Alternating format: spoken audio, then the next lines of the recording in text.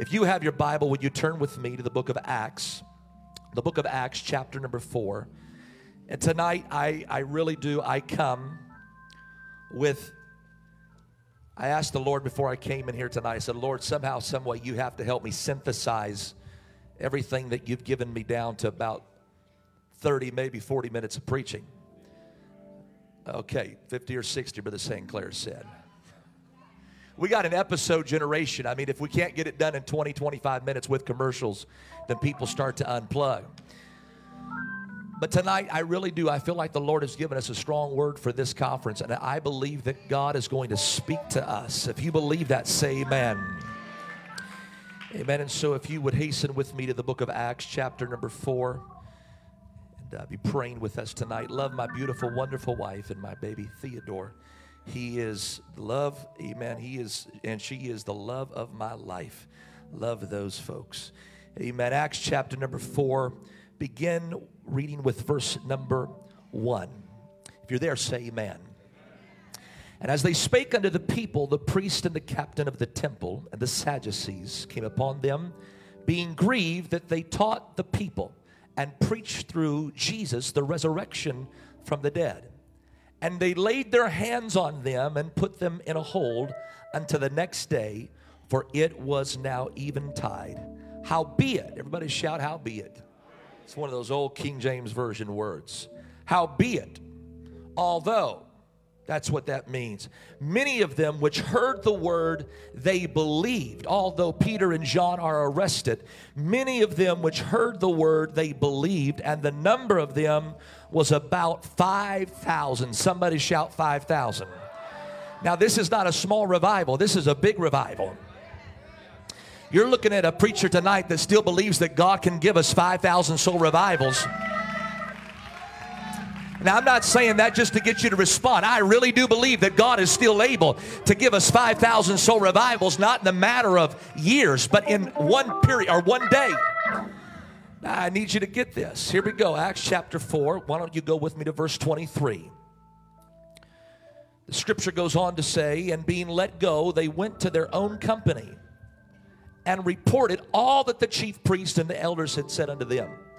And when they heard that, they lifted up their voice to God with one accord and said, Lord, thou art God, which has made heaven and earth and the sea, all that is in them is, who by the mouth of the servant David has said, why did the heathen rage and the people imagine vain things? The kings of the earth stood up, and the rulers were gathered together against the Lord and against his Christ. For of a truth against the holy child Jesus, whom thou hast anointed, both Herod and Pontius Pilate with the Gentiles and the people of Israel were gathered together, for to do whatsoever thy hand and thy counsel determined before to be done. I need you to pay close attention to verse number 29.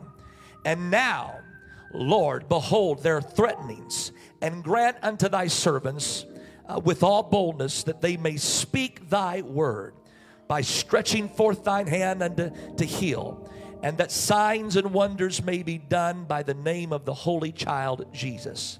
And when they had prayed, I know this is a lengthy reading tonight, but I just need you to hear the word of the Lord. And when they had prayed, see what happens here, the place was shaken where they were assembled together, and they were all filled with the Holy Ghost and spake the word of God with boldness. When you get the Holy Ghost, you're going to speak with boldness and authority. And am I in a church tonight that believes in Holy Ghost power?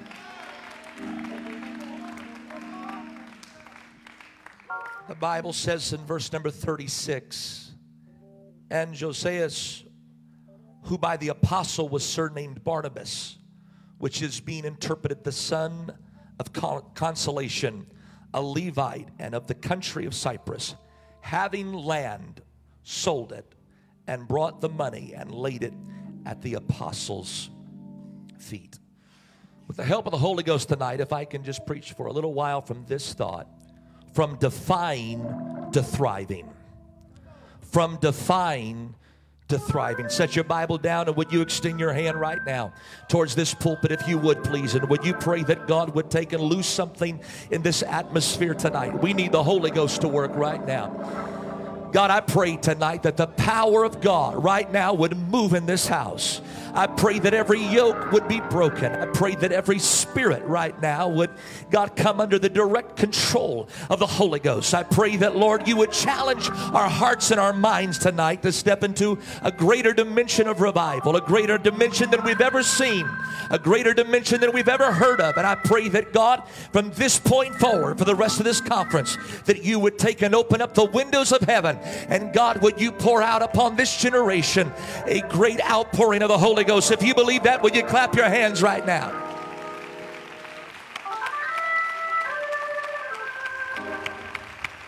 Somebody shout hallelujah. Amen. If you'll help us preach tonight, you can be seated in Jesus' name. Wonderful job, music. Thank you so much. Amen. And what a beautiful and wonderful gift basket. Thank you for your hospitality. Amen. From defying, everybody shout, from defying to taking and seeing God do great things, from defying to thriving. We understand this idea of age. Age is an important thing, at least in today's society. When I ask you your age, most of us would respond quite swiftly with a number. We would say that we are 12 or we are 18 or maybe we are 35 or 55. And we also understand that as various ages come, that there are certain rights that we earn. When we became 12 years old, we became part of the youth ministry. And when we turned 16, we got our driver's license. When we turned 18, we became a legal adult. And when we were in the world, when we turned 21, we were then given the legal right to partake. Thank God that we're no longer in the world. Hallelujah. At 55, you're able to go through McDonald's and get yourself that senior discount. Any seniors excited about that senior discount? But the idea of age can be expanded to mean something that is much bigger than just a number that you are. It is an elongated period of time. We read history and we find that there's something that is called the Stone Age. There's the Bronze Age. There's the Iron Age, the Silver Age, and the Gold Age. All of these ages are, in essence, capsulations of time that speak to ultimately things that are taking place within it and developments that are going on within that era of time. Biblically, we have biblical ages, and I will not bore you with this tonight, but just give me just a few moments here or a little bit of runway. We find that there is an Egyptian age or an enslavement period of time where Israel is going to spend 400 plus years dwelling in the land of Egypt. We have a Babylonian age or an exilic age where Israel is going to again spend a period of time dwelling in the land of Babylon. And then there is the Persian age. All of these again encapsulating periods of time that certain things are taking place within. When you read the New Testament, you find that Paul starts to talk often about this concept of the spirit of an age. There is a spirit that is often moving and working within an age. And it is the responsibility of the church or the believer to take and have dominion and authority over that spirit of the age. You've got to have spirit. You've got to have spiritual dominion over the spirit of the age. Let me just give you a few examples tonight, if you would allow me. If we go back into the very beginning part of the Old Testament, we find that there's a woman by the name of Jochebed. She is Moses' mother. She has to deal with a spirit of the age. The spirit of the age has a name. It's called Pharaoh. And Pharaoh was out to kill every single baby dwelling within the land of Egypt. And Jochebed had to understand, I cannot allow the spirit of the age to steal my promise. I cannot allow the spirit of the age to steal my future. Jochebed said, I will build an ark and I will put my little baby in it because I will not allow the spirit to kill my promise. I will not allow the spirit of the age, the prince of the air, to affect what God has given me. Hallelujah. Let me just give you some more tonight, because I want you to get this in your spirit. David knew what it was to wrestle the spirit of the age. When he goes to give his brethren some cheese and some bread and some things, we find that David hears the taunt of a Philistine Goliath, a Philistine giant. And the taunt was, amen, it was a taunt of oppression. It was a taunt of trying to take the people of God and marginalize them and cancel them and tell them that they were no longer powerful and that they were no good for anything. David would come out, or rather Goliath would come out every single day, multiple times a day, to try to shut the people of God up. And here comes a young man that's been living on the backside of a valley, taking care of his father's sheep. And he says to himself, is there not a cause? Why are we allowing this spirit, if I can just preach it in the context with which I'm preaching tonight, why are we going to allow the spirit of this age to continue to taunt us and to continue to intimidate us? I wish somebody tonight would stand up and look every Goliath in the face and say, enough is enough. I refuse to bow to the spirit of the age. You've got to learn to defy it. Paul said you've got to learn to defy the spirit of the age. You cannot bow to it. You cannot go along with it. You've got to stand flat-footed and say, I refuse to bow to the spirit of the age.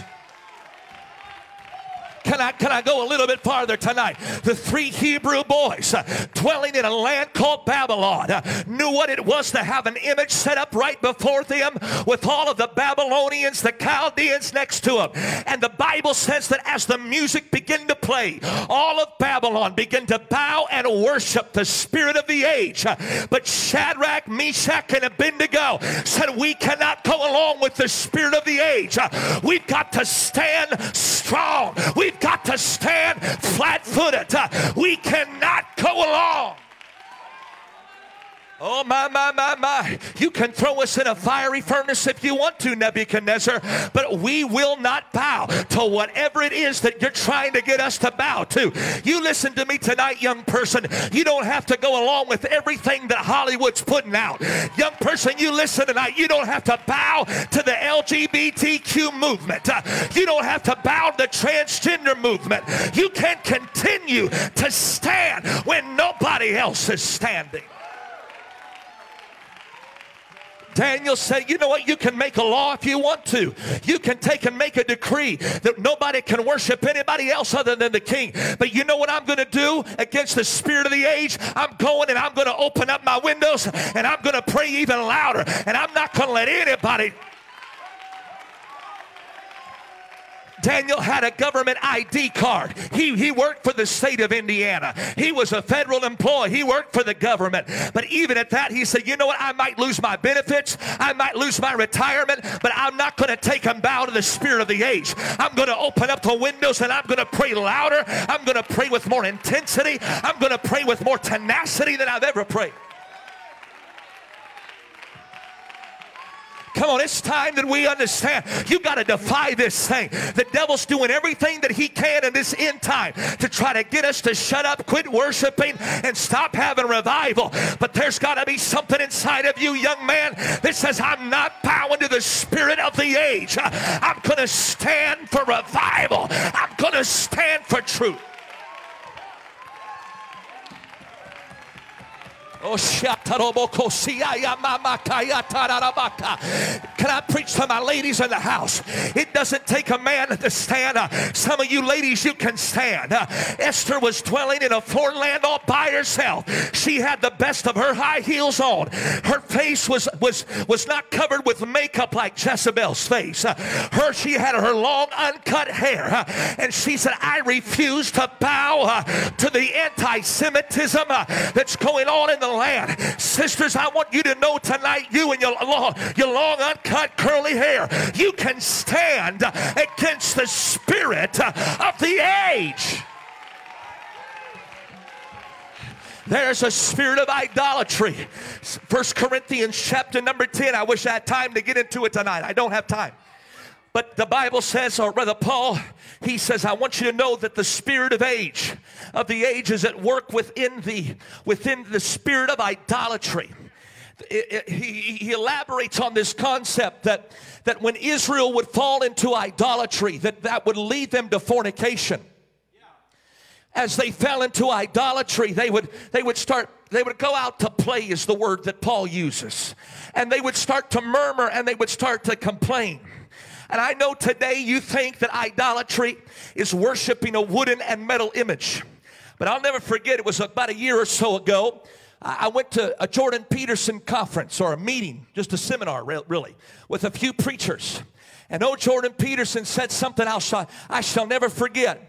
He says, you know, idolatry is no longer an idol or a model or image that is made of wood or metal, but it is rather something that is made of ideas. I wish I had time to talk about idolatry. The world is trying to propagate all kinds of ideas in today's society. They're trying to tell you that you've got to bow to LGBTQ. You've got to bow to transgender. You've got to bow. It's quiet in here right now, but I'm going to preach because maybe I just got a spirit of boldness on me. No, you don't have to bow to that spirit, honey. You don't have to bow to that curriculum. You don't have to bow to that teacher. Oh, hallelujah. The spirit of the age is working. I had a little sweetheart come to me just a couple days ago. She came to me, and I'm not going to stay here. Don't get nervous. I'm not going to stay here too long. I got to move on tonight because I'm only preaching about defying the spirit of the age right now. But little Ari, 12 years old, she came up to me. She said, Pastor, she said, I need to talk to you. I said, what's up, Ari? She said, you know, I'm taking a health class at public school. I said, yeah, what's up? She said, you know, the teacher for the last 2 weeks has been teaching us about all this. I'm going to be very, very I'm going to try to be careful here. She's been teaching us all about this alternative lifestyle stuff. And has been teaching us about all of the various genders and all of the different ways that we can potentially change and modify all this stuff. This is what they're teaching in California. Can you believe it? And I said, Ari, did she act biased at all to it? She said, oh, absolutely. You could tell she was behind it. She was with it. She was wanting to convince the next generation that this is normal and that this is okay.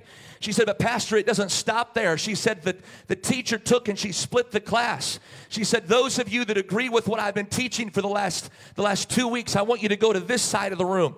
And about 20 of the 25 kids got up and they went to that side of the room. The other 5 went and stood on the other side. You know what that is? That's a spirit of idolatry. That's a spirit that's trying to get you to bow. Young person, if you're 12 or you're 24, don't you ever bow to that stuff. You don't ever bow to that idolatry. You stand. You defy. You keep being a godly man. You keep on being a godly woman. And don't let the world tell you who you are. You listen. My God, you better stand upon your identity in Christ. Maybe I'm just preaching tonight, amen, 1 or 2 of you, amen, that you've been thinking about bowing. Don't you bow. You keep on standing. Your knees may get ready to buckle, but you find somebody to brace on and say, I refuse to bow to the spirit of the age. Come on, don't bow, don't bow, don't bow, don't bow, don't bow, don't bow, don't bow. Keep standing.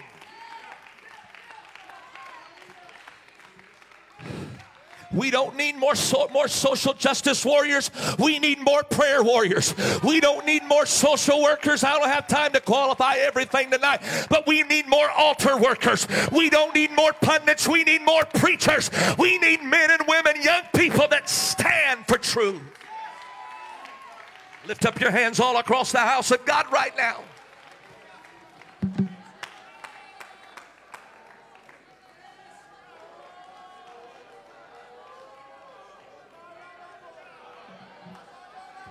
Come on, we're not going to let the spirit of the age defy the church. We're not going to let the spirit of the age defy Anderson. We're going to push back against every devil. We're going to push back against every demonic force. And we're going to stand for truth. Come on, somebody shout defy. Come on, shout it like you mean it. Shout defy. I need a young person to shout defy. Come on, defy. We got a lot of people in here that are good at defying. There's a lot of churches that are good at defying. There's a lot of people that they can get up and preach like I'm preaching tonight. Amen. Sometimes the preaching is so strong and so good that all we're doing is just kind of seemingly just trying to find our footing. But may I suggest to this body of believers tonight that it's not enough to just defy. It's not enough just to defy. That's right, Brother Smith. We're not just against it. We're for something else. And we're for revival. We're for Holy Ghost outpouring. We're for miracle signs and wonders. We're for deliverance. I'm not here just to preach, to try to take and stir somebody up in their own flesh. But I'm here to preach to get somebody to turn their life around. My God, I feel the Holy Ghost right now. Come on, I'm thankful for a church that will defy. But you've got to learn to thrive. When you're living in Babylon all by yourself, it's not time to hang your harp upon the willows. But it's time to say this is our greatest season for revival.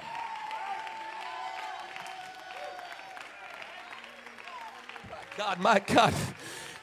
I don't know, maybe I'm just crazy. I think I got some good men tonight that believe everything I'm saying. I don't believe, maybe you believe that our greatest revival has passed us and that there's just no more revival to be had. But this preacher, and I think these men over here believe that our greatest days are ahead of us. I know it's dark. I know that tonight is dark. But the Bible says at evening time, there shall be light. That means in the darkest hour. I wish somebody would help me right now. At evening time, there shall be light. D.C. can push what they want to push. Sacramento can say what they want to say. The governors can do whatever they want to do. But the church is going to keep on standing and believing that our greatest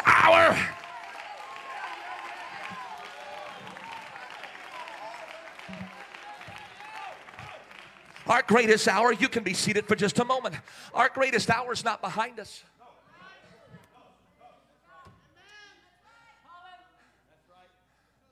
I've heard people say, how can we have revival in the midst of all this defying? I mean, it seems to take all the strength that we've got just to defy the forces that be. And I mean, it just takes just about all the strength that we have to keep on pushing against the spirit of Antichrist. I mean, we go to bed and we're weary and we're tired. Listen, we cannot just defy. We've got to take and we've got to say, come Sunday morning, there's got to be miracle signs and wonders at First Pentecostal Church of Anderson. There's got to be cancers that are removed and diabetes that's removed and cardiovascular disease healed.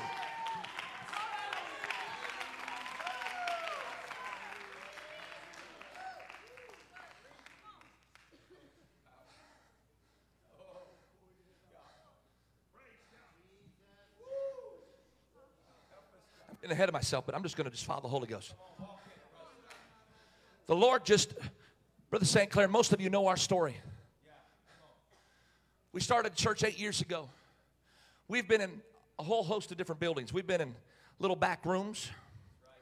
We've been in storefronts. We've rented churches from the Pentecostal Church of God.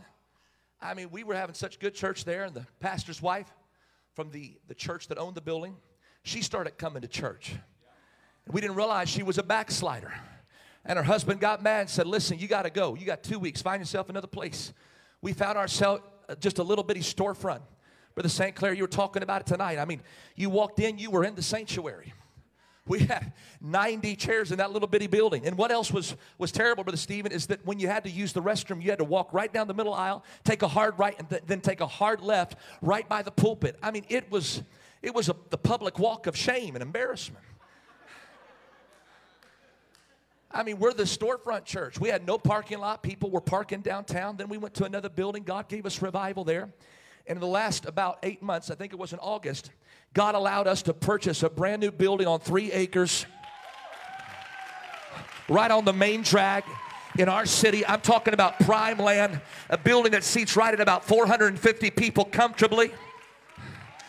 We bought it right for $1.2 million. It's worth probably $4 million.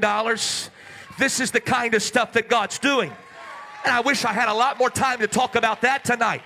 Maybe I will just say this. If you need God to do a financial miracle, I'll believe with you tonight that God can perform a financial miracle, because God's just done it for us. He can do it for you too.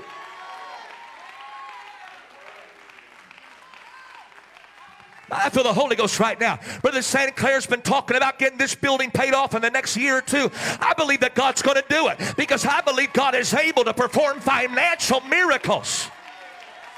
If God can give us almost $3 million of equity, He can take and pay this building off.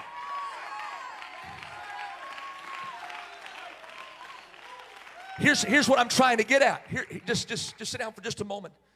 Here's what I want to get at. The day that they were handing the keys to us, Brother Barnell, the pastor's wife, her name was Pastor Stephanie. Love pastors' wives that like to refer to themselves as Pastor Stephanie. Nothing wrong with it. I'm just joking, having fun. Her husband was really the pastor, but she, I guess, was kind of the pastor too. And so Pastor Stephanie is giving me the keys, Pastor. She's showing me the codes around the property. It's ours. And then the last thing that she does is she says, here is the information for the sprinkler company. She said, you'll want to make sure that you get this thing flipped over so that you're paying for it, that it's there's a service to it. And he said, you want to make sure that you do that because you want the sprinklers to work. I said, oh, Stephanie. I said, they better work. I said, because there's about to be so much Holy Ghost fire in here. I said, the sprinklers better. I said, we better get these things working. She said, oh, Pastor Brad, she said, you don't understand. The Holy Ghost has not fallen in this building for 20 years. I'm glad to report tonight, we've been in that building for about 6 months. I can't even begin to tell you how many people have gotten the Holy Ghost. Almost every service, people are coming to the altar, they're lifting up their hands, and they are being filled with the Spirit of God. Don't you tell me that we can't have revival in 2023. You've come too late. I believe that the church can... Oh, come on, I just want to occupy until he comes. I just want to stay home and just keep on believing the message and not take and go out on evangelism. No, you got the wrong idea. You got to take and multiply the talents. You've got to multiply what God has given you. Somebody shout glory. I got to get to where I need to be tonight. We, if we're not careful, as an apostolic assembly, we can become so good at defying that we forget that we have to thrive. I believe by this time next year that we're going to see more than what we have here tonight. I'm just going to cast faith and then I'm going to keep on moving. I believe that next year, Pastor Santa Clara, this house can be filled and overflowing. There's a great crowd here tonight, but I'm talking about seats all the way up to the platform and people on the platform sitting. I choose to believe that God is able to do this.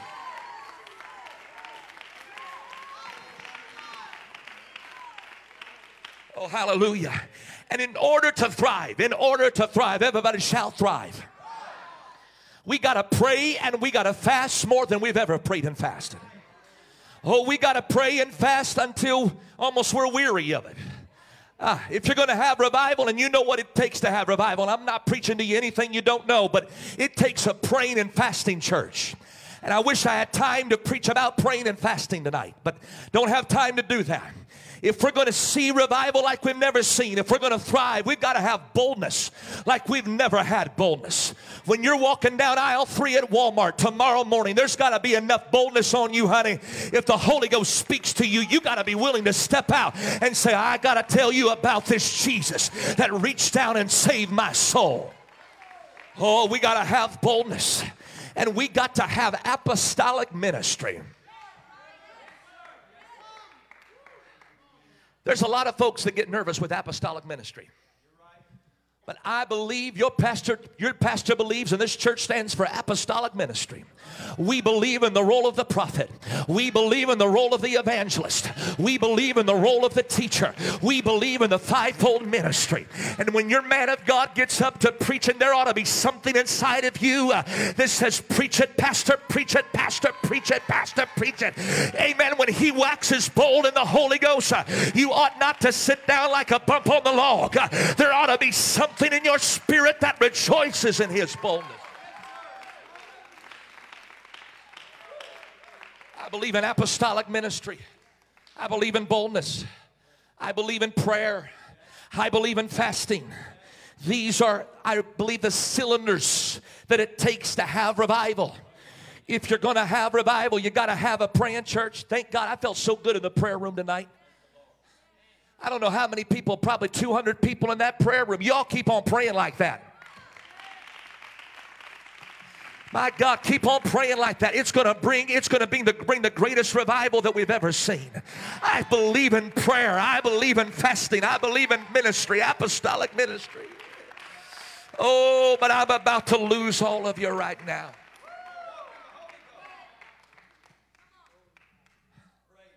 I'm glad we've had good preaching and service up to this point, because I think right now, if we're not careful,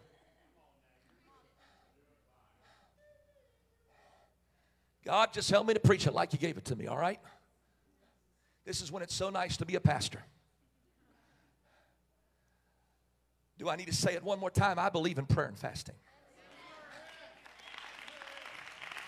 And it's easy to shout about prayer and fasting. And it's easy to shout about apostolic ministry and boldness. Buckle your seatbelts. But if we're going to thrive in 2023 and into this coming age, I believe that it is going to require, or it is going to take, another dimension of apostolic. God help me. It's going to require a new dimension or portal of apostolic giving like we have never seen in our previous years or history. See how quiet it is right there? I knew it. And it'd be quiet in any place.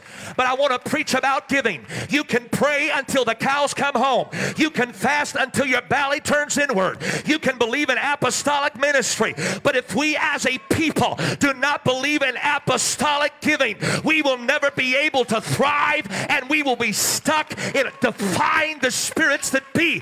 But thank God for a church that said it's our hour.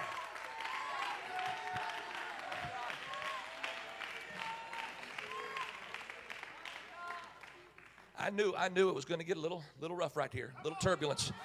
Yeah, a little turbulence. Buckle your seatbelt. Last night they kept on telling us there's going to be some turbulence coming up. We can see it. There's some cumulonimbus right around the corner here.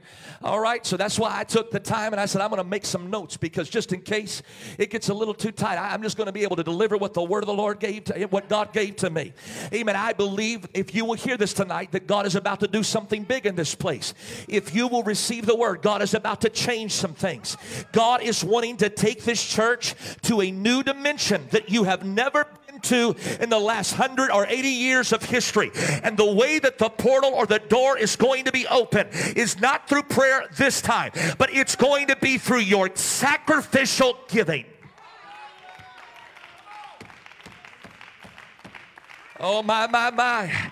Yes, I'm not talking about mammon tonight. I'm not talking about, no, don't get mixed up with me. But I believe that if we are going to see revival like nobody has seen it ever before, I'm believing that God's going to do something greater than Azusa and greater than what happened in Houston. If we are going to see that in Anderson, Indiana, it is going to require that we have an Acts 4 revival. A revival that says we're not just going to pray for boldness and pray for authority, but we are going to take and we are going to begin to exercise in what I like to call the most perfect gift of the gifts of the Spirit. And I'm stretching it just a little bit. But Paul says the greatest gift of all of these is the gift of generosity. I believe that God is about to transition this church into a new season and a new day. God is going to break strongholds. He's going to break spirits. He's going to break yokes. He's going to break dominions. I just don't believe that God can break yokes and dominions and all that stuff through giving. Let me tell you about Acts chapter number 10. The Bible says that there was a good righteous man by the name of Cornelius. And when the Lord went looking for a good man, he said, I found me a good man who's been giving and who's been praying and he's been taking care of the poor. And because of that, God opened up the portal of heaven and said, I'm sending you a preacher. Tonight, there are people in this house. You have lost loved ones that you've been praying for, you've been fasting for the last 15 years. But it's time for you to take a step into a new dimension. This says, I'm going to give until they get to an altar. I'm going to give until they go down in the watery graves of baptism. My God, my God, my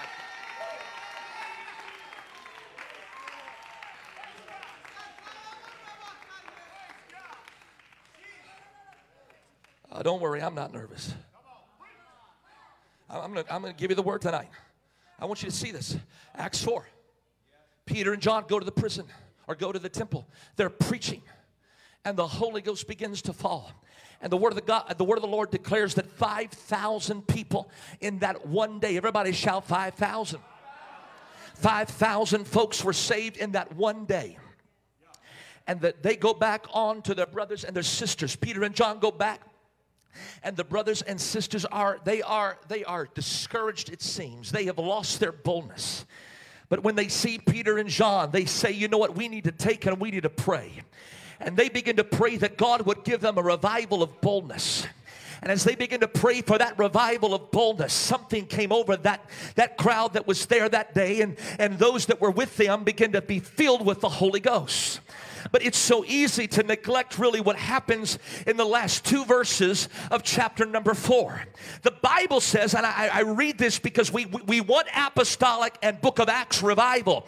But the one thing I often see, not this church, but many other churches not doing, is practicing what we see here in the 36th and 37th verse. The Bible says that the apostles, there was one that was surnamed Barnabas, which is being interpreted the son of consolation, a Levite and of the country of Cyprus, having land. Everybody shout, having land. Having land, sold it and brought the money and laid it at the apostles' feet. Selah. Oh, my. Somebody just say amen right now. If it's hurting, say, oh, me. This Barnabas took a piece of land. He was a real estate investor. He had bought something that was probably supposed to be his retirement. And the Holy Ghost gets to moving in Acts chapter number 4. And he has seen Peter and John defy the Sanhedrin. He has seen them thrown into prison and defy the spirit of the age that was trying to shut them down.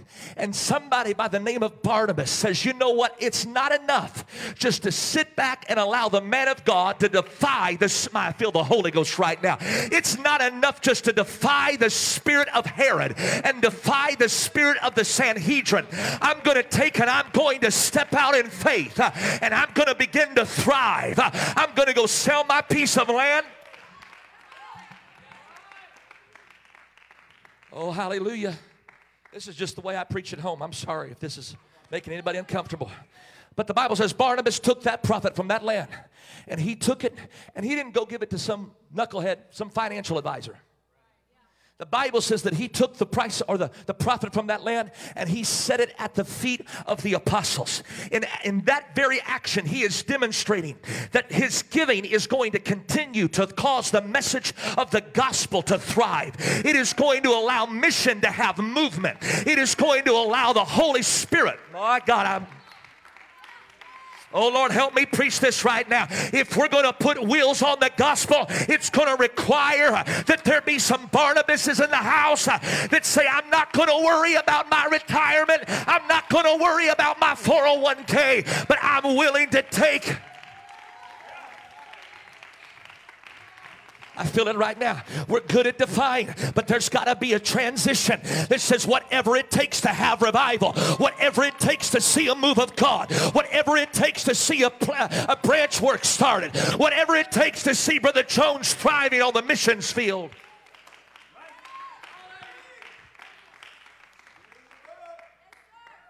Can I tell you tonight, you're probably picking it up already. The reason why God gave West Valley a building was not because of personality. And it wasn't charisma. And it maybe not, probably wasn't even preaching. But I believe if you ask me single-handedly, what was the one thing that allowed West Valley Pentecostals in Manteca, California to transition into a new dimension? In the period of 8 years, God has done something that many churches do not experience. They don't get to experience for many, sometimes 30, 40 years. The reason why I believe that God has allowed all of that to happen is because I preach at home like I'm preaching tonight. And about year 3 or year 4, people started to get what I was preaching. That if we are going to see end time revival as it is promised in the Word of God, that it is going to require sacrifice like we have never seen in our life. Oh, my. Over the last 4 or 5 years, there have been at least 4, maybe 5 people that have sold investment properties and sold homes, and they have given the money to that building project. Can I tell you tonight, if we're going to see it like they saw it in the book of Acts, we've got to give like they gave. It's not just about praying like they prayed and living like they lived. We got to give like they gave.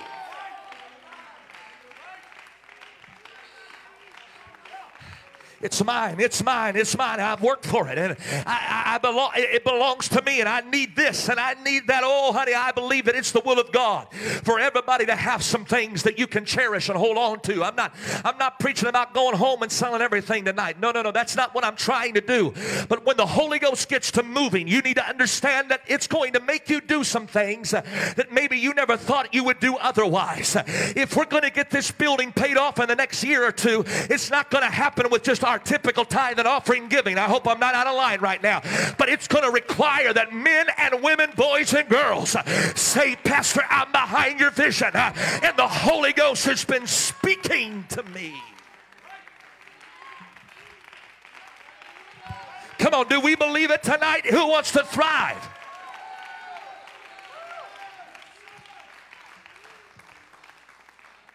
This idea and this concept of sacrifice,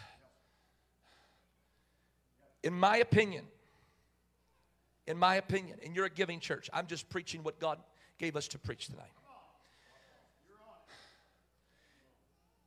In order for us to see what God has promised us, we cannot continue to do what we've always done.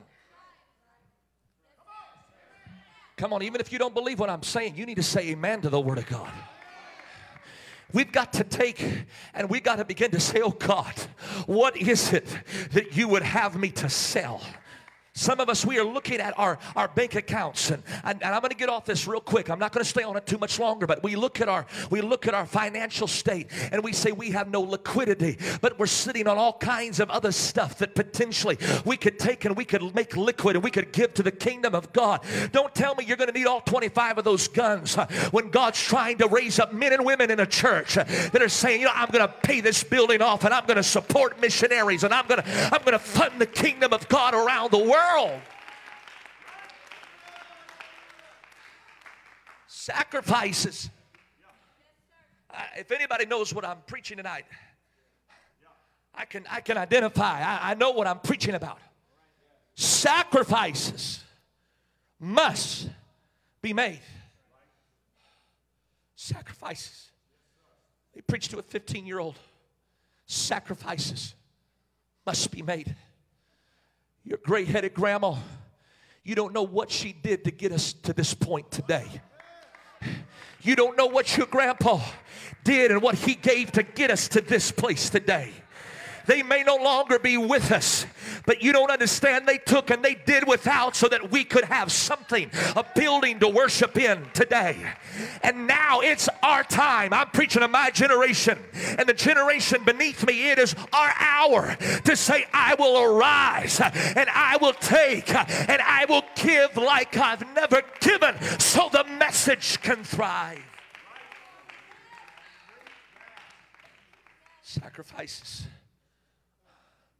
Sacrifices must be made. The story occurs on August 10th, 1896, a long time ago. German man, the name of Otto Lilienthal. Otto Lilienthal was a tinkerer. He was one that liked to experiment with bicycles. There was this new type of equipment that was devised and was being experimented with around the world. It was called the glider. Like an airplane, but without an engine. Otto Lilienthal was so consumed and enamored with the glider that he began to be one of the leading figures in aeronautical engineering. This is long before the Wright brothers. And I know that the Wright brothers were the ones that accrued all of the influence and fame from the first flight. But you need to understand that gliders were flying long before the Wright brothers ever took their first flight. Otto Lilienthal was one of those leading men. He was out on the sandy dunes of Lake Michigan with his personal assistant and their glider. He began to run down the sand dune. And he began to leap into the air, or he leapt into the air. Began to make his way up, up, up. He began to soar. Not for just a second or two, but Otto's flights would often last maybe 25, 30, 40 seconds. He had been flying for quite some time. On this particular day, he began to make his way up, and he made it to about 25 feet when all of a sudden a structural failure occurred. And that glider in the middle of the air broke apart, and Otto fell to the ground. He was not instantly dead. His assistant ran to him, could tell that he was in bad shape. He grabbed Otto's hand to try to give him some form of support. And Otto, probably with tears running down his face because of the pain that his body was suffering and also the state in which he lay, he looks at his assistant and he says these very few words that will go on in aeronautical engineering history. He says to his assistant this: sacrifices must be made.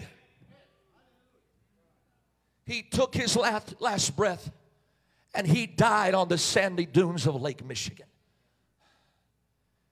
Oh yeah, the Wright brothers would pick up with his work 25, 30 years later, and they would begin to build on everything that Otto had discovered and had figured out. And Otto, if I had to take a poll tonight, I would guess that most of you would not even know the name. His name is not popular. You've maybe never even took the time or read about Otto Lilienthal. But he was a man that understood.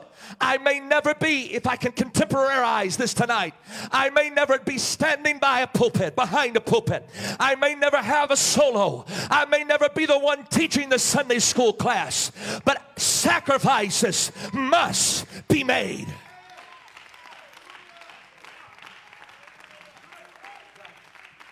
I may never know what it is to preach a missions conference. I may never know what it is to stand behind the sacred desk and preach with an anointing that breaks the yokes and breaks the chains of sins.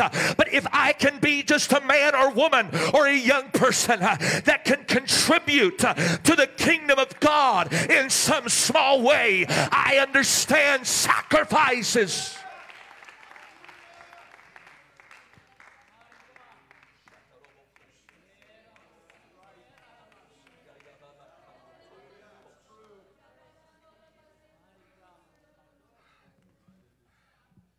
I'm getting at tonight, I'm right where I want to be. I know that maybe some of us are just thinking, I thought we would end a little bit faster and a little bit louder, but here's the point. The point is that we're good at defying. We're good at being apostolic. We're good at wearing our dresses. We're good at looking holy. We're looking good at talking the part. But in order to thrive, in order for us to take and see revival in dimensions and arenas that we've never seen before, sacrifices, I said sacrifices have got to be made.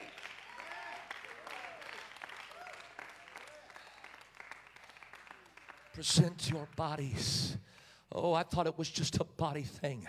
I thought that as long as I just presented my body as a living sacrifice, that I was good, I was cool, I was all fine with God. Oh, I believe that God honors a living sacrifice. But may I suggest to you tonight, middle-aged couple, that God is looking for more than just you presenting your body as a living sacrifice. He's looking for men and women to step out and say, I'm willing to give to revival. I'm going to give to missions like I have never given to it before. God is going to use me this year. I don't know how I'm going to do it, but I'm going to be a thriver. I'm going to be a revivalist. I'm going to be a man or woman of God that takes and pushes the gospel forward. Come on, lift your hands right now all across this house, and would you begin to pray?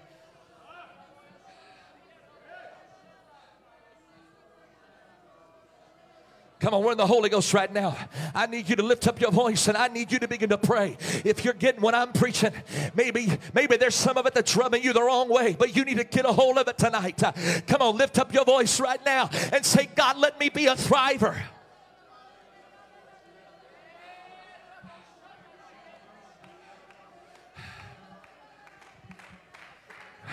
I believe this building's going to be paid off, but there's going to have to be some young men and young women that say, Pastor, if I have no other ministry, my ministry will be getting this building paid off. God is going to raise up some women in this church, and God is going to use you specifically to pay the building off and support missionaries. God is going to use...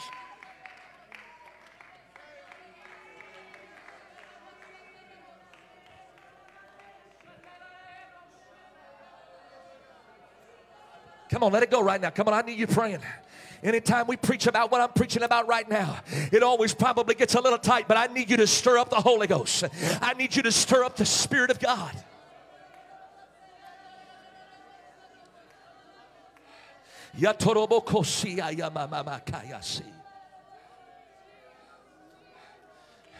Let me just inspire you just a moment. Just stay where you're at, please. I'll never forget Sam and Dakota. Sam and Dakota are our youth pastor at West Valley. You know him, Brother St. Clair. Sam's 22. Dakota, I think, is 22, 23. I've never seen a young couple give to the place of sacrifice as much as this young couple. 3 years ago, maybe 4 years ago, when we started our missions conference, I'll never forget them coming and giving sacrificially for what was sacrificial for them at that time. It may have been $2,000 they gave. Don't worry, I'm not taking an offering tonight. They came and they gave $2,000. And it hurt them. It meant they couldn't do certain trips. They couldn't go certain places. But they said, we want to be thrivers. God gave it back to them. They would come back and they would testify about how God would give it back to them. And they would give them better jobs and all of this. And they've done this the last 2 or 3 years. I think that 2 years ago they probably gave $5,000. Last year they may have given $10,000. This year, my mind was blown away. When this 22, 23-year-old couple came to the altar, Brother Smith, I was blown away. They don't have this kind of money. And they gave $20,000 at our missions conference. I knew what that required of Sam and Dakota. It took intentionality. It required that they potentially go do some things, that pull some money out of this account and take it out of this place and sell some stuff. But they gave $20,000. Brother Sam came to my office about a week ago. He said, Pastor, I just got to tell you something. He said, I need to tell you, I just got a new job. And he told me the amount of money that he was going to be making. It blew my ever-living mind. You cannot outgive God. You cannot outgive him. I wish that was the end of the story. It's not. It's just Sister Sophia, my wife, she's an attorney for a big company in Stockton, California. Sister Dakota is her paralegal. Just about 3 weeks ago, the CEO of the company went to my wife and said, listen, do you think Dakota would be interested in becoming our CFO? Do you think she would be interested in becoming the financial officer of this $200 million company? She doesn't even have a degree. You can't outgive him. You just cannot do it. 22 and 23 years old. What am I trying to get into our spirit tonight? We can't outgive God. We can't outgive God. We can't outgive God. Lift your hands all across the house right now and when you begin to pray.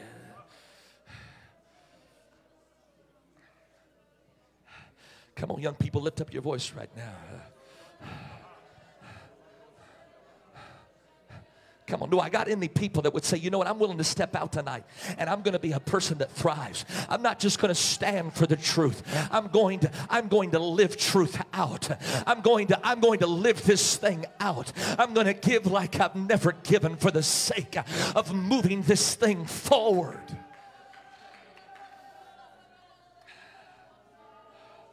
Come on, pray, pray, pray, pray, pray, pray.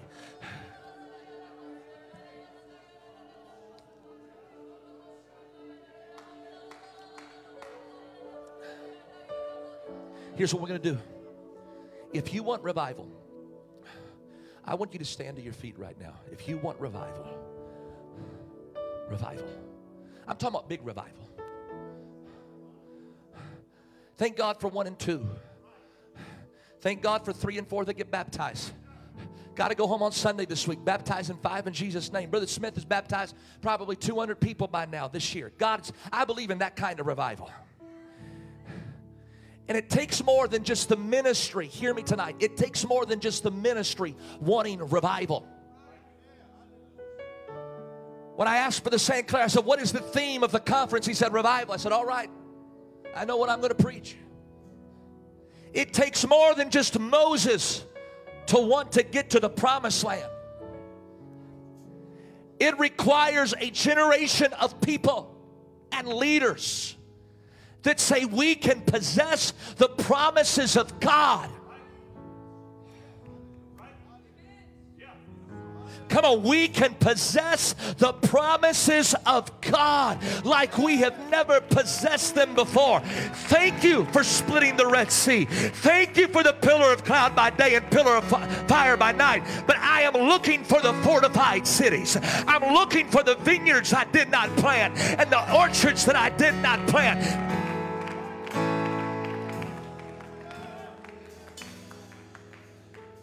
God needs a generation, not just a man. He needs young men. He needs young women that will say, I'm not in this just for religion. I'm not in this just because that's my church and that's where grandma went to church and that's where uncle and auntie went to church. But I'm in this because I want to see end time revival like I have never seen it before. Your pastor is probably, in my opinion, carte blanche, one of the greatest preachers of revival. Amen. End time revival. I agree. We're about to see it. We're seeing it. But in order to see all of it, we're going to have to step out and start sacrificing like we have never sacrificed. No reserves. No retreat. No regrets. No reserves, no retreat, no regrets. As a young man, I have to tell the story tonight. I know I probably should let you pray, but I got to share this with you. A young man by the name of William Borden. He was a young intellectual. He was born into an extremely wealthy family. He inherited a great fortune. 16 years of age, young person, his family sent him around the world on a world tour. And that day, there's no airplanes. He's traveling, he's sailing around the world. He's gone for an extended period of time. And while he's on that big vacation, that world tour, he rides back to mom and dad, and he says, Mom, Dad, I think God's calling me to be a missionary. I think God's calling me to be a missionary. He was the product of those D.L. Moody revivals that were taking place up in the Chicago area, I think it was. And that preaching had penetrated his heart. And when he was traveling the world, he wasn't just enjoying the accoutrements of France and the fine hotels of England and the safaris of Africa. He began to see humanity and its depravity and its sinfulness.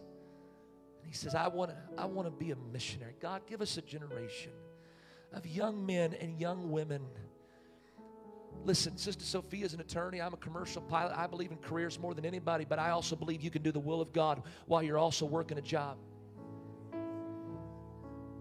Give us a generation of church planners and missionaries. Here he is. He says, Mom, Daddy, I want to be a missionary. He came home. Multi-millionaire, bro. Multi-millionaire. Goes to Yale University. Gets his undergrad. Goes to Princeton Theological Seminary. Gets a Master of Divinity, I believe it is, from the most revered seminary in the United States of America. Job opportunities begin to come from his own father. Job opportunities from the guidance of the university. He said, no, I want to go to China. And I want to reach the Chinese Muslims with the gospel of Jesus Christ. He's 23 years old, has a Yale degree, an MDiv from Yale. This kid's sharp. He's probably good looking. And he says, I want to do something for God. I can't stay here and just make money. He goes to Egypt. There he's going to learn about how to witness for a period of time to the Muslim population. While he's in Egypt, also in language school, mind you, they tell us that he contracts spinal meningitis. He's not there for a long period of time. Becomes deathly ill. History says that he would take and breathe his last breath in Egypt. Send his body home. Brother St. Clair, they would send his Bible home to his mom and daddy. When they gave William's Bible to mom and daddy, the very back of the Bible were these very few words. Again, I got to get it to you. He's sharp. He's got a bright future. He could have lived any lifestyle that he wanted to live. He could have come home and had the nicest of homes, the finest of clothing. But when his mom and daddy opened his Bible, it said this. Young William Borden wrote these words: no reserves, no retreat, no regrets. The last words he would write: no reserves, no retreat, no regrets. I've given my life to the gospel, and I don't regret it for 1 second. I walked away from wealth and fame, but I don't regret it for one moment. I took and I followed the call of God. And I decided I was not just going to be one that defied, but I was going to be one that thrived in the midst of a lost world. I'm done preaching tonight. Right now, I need some thrivers. I need some young men and some young women that would run to this altar and say, I'm more hungry for revival than I've ever been. I'm more zealous for the things of God than I've ever been. I'm sorry I preached long tonight, but I got to get this to your heart. I want to see my family saved more than I've ever seen them saved. I want to see them healed more than ever before. Come on, would you come, and would you come lifting up your hands? Make up your mind. I'm going to be a thriver. Come on, if you want revival more than ever before, would you come out of your pew? Would you come out of your pew? Holding nothing, I surrender all to you. Everything I give to you, withholding nothing, withholding nothing, withholding nothing, withholding nothing. How bad do you want it, young person? How bad do you want revival, young couple? I want it more than anything. Everything I give to you. I want it more than wealth. I want it more than celebrity. Withholding nothing. God's calling some of you right now to the missions field. Would you answer the call of God? Withholding nothing. Oh, come on, withholding nothing. Withholding nothing. I give you all of me. Thrive, thrive. I give you all of me. I give you all of me. That's it right now. Would you pray? God, use me. Use me. God, use me.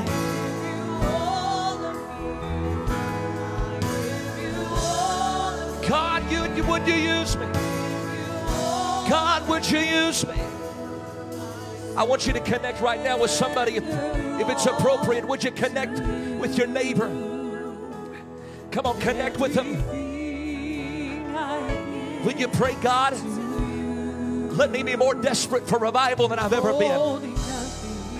God, use me to bring about revival more than I've ever been used before.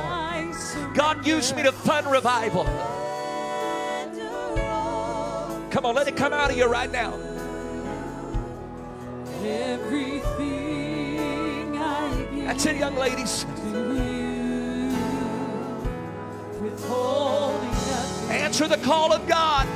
Withholding nothing. Answer the call of God. Withholding nothing. Withholding nothing. Withholding nothing. It's here. It's here. Withholding nothing. But we've got to unlock it tonight. Withholding nothing. We've got to unlock revival. Withholding nothing. I give you all of me. I give you all of me. I give you all of me.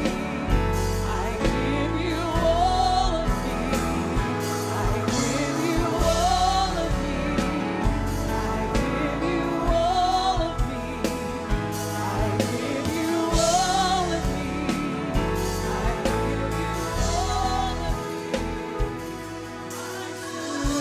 Would you put your hand right now on your head, and would you begin to say, God, let there be a change of my thinking tonight.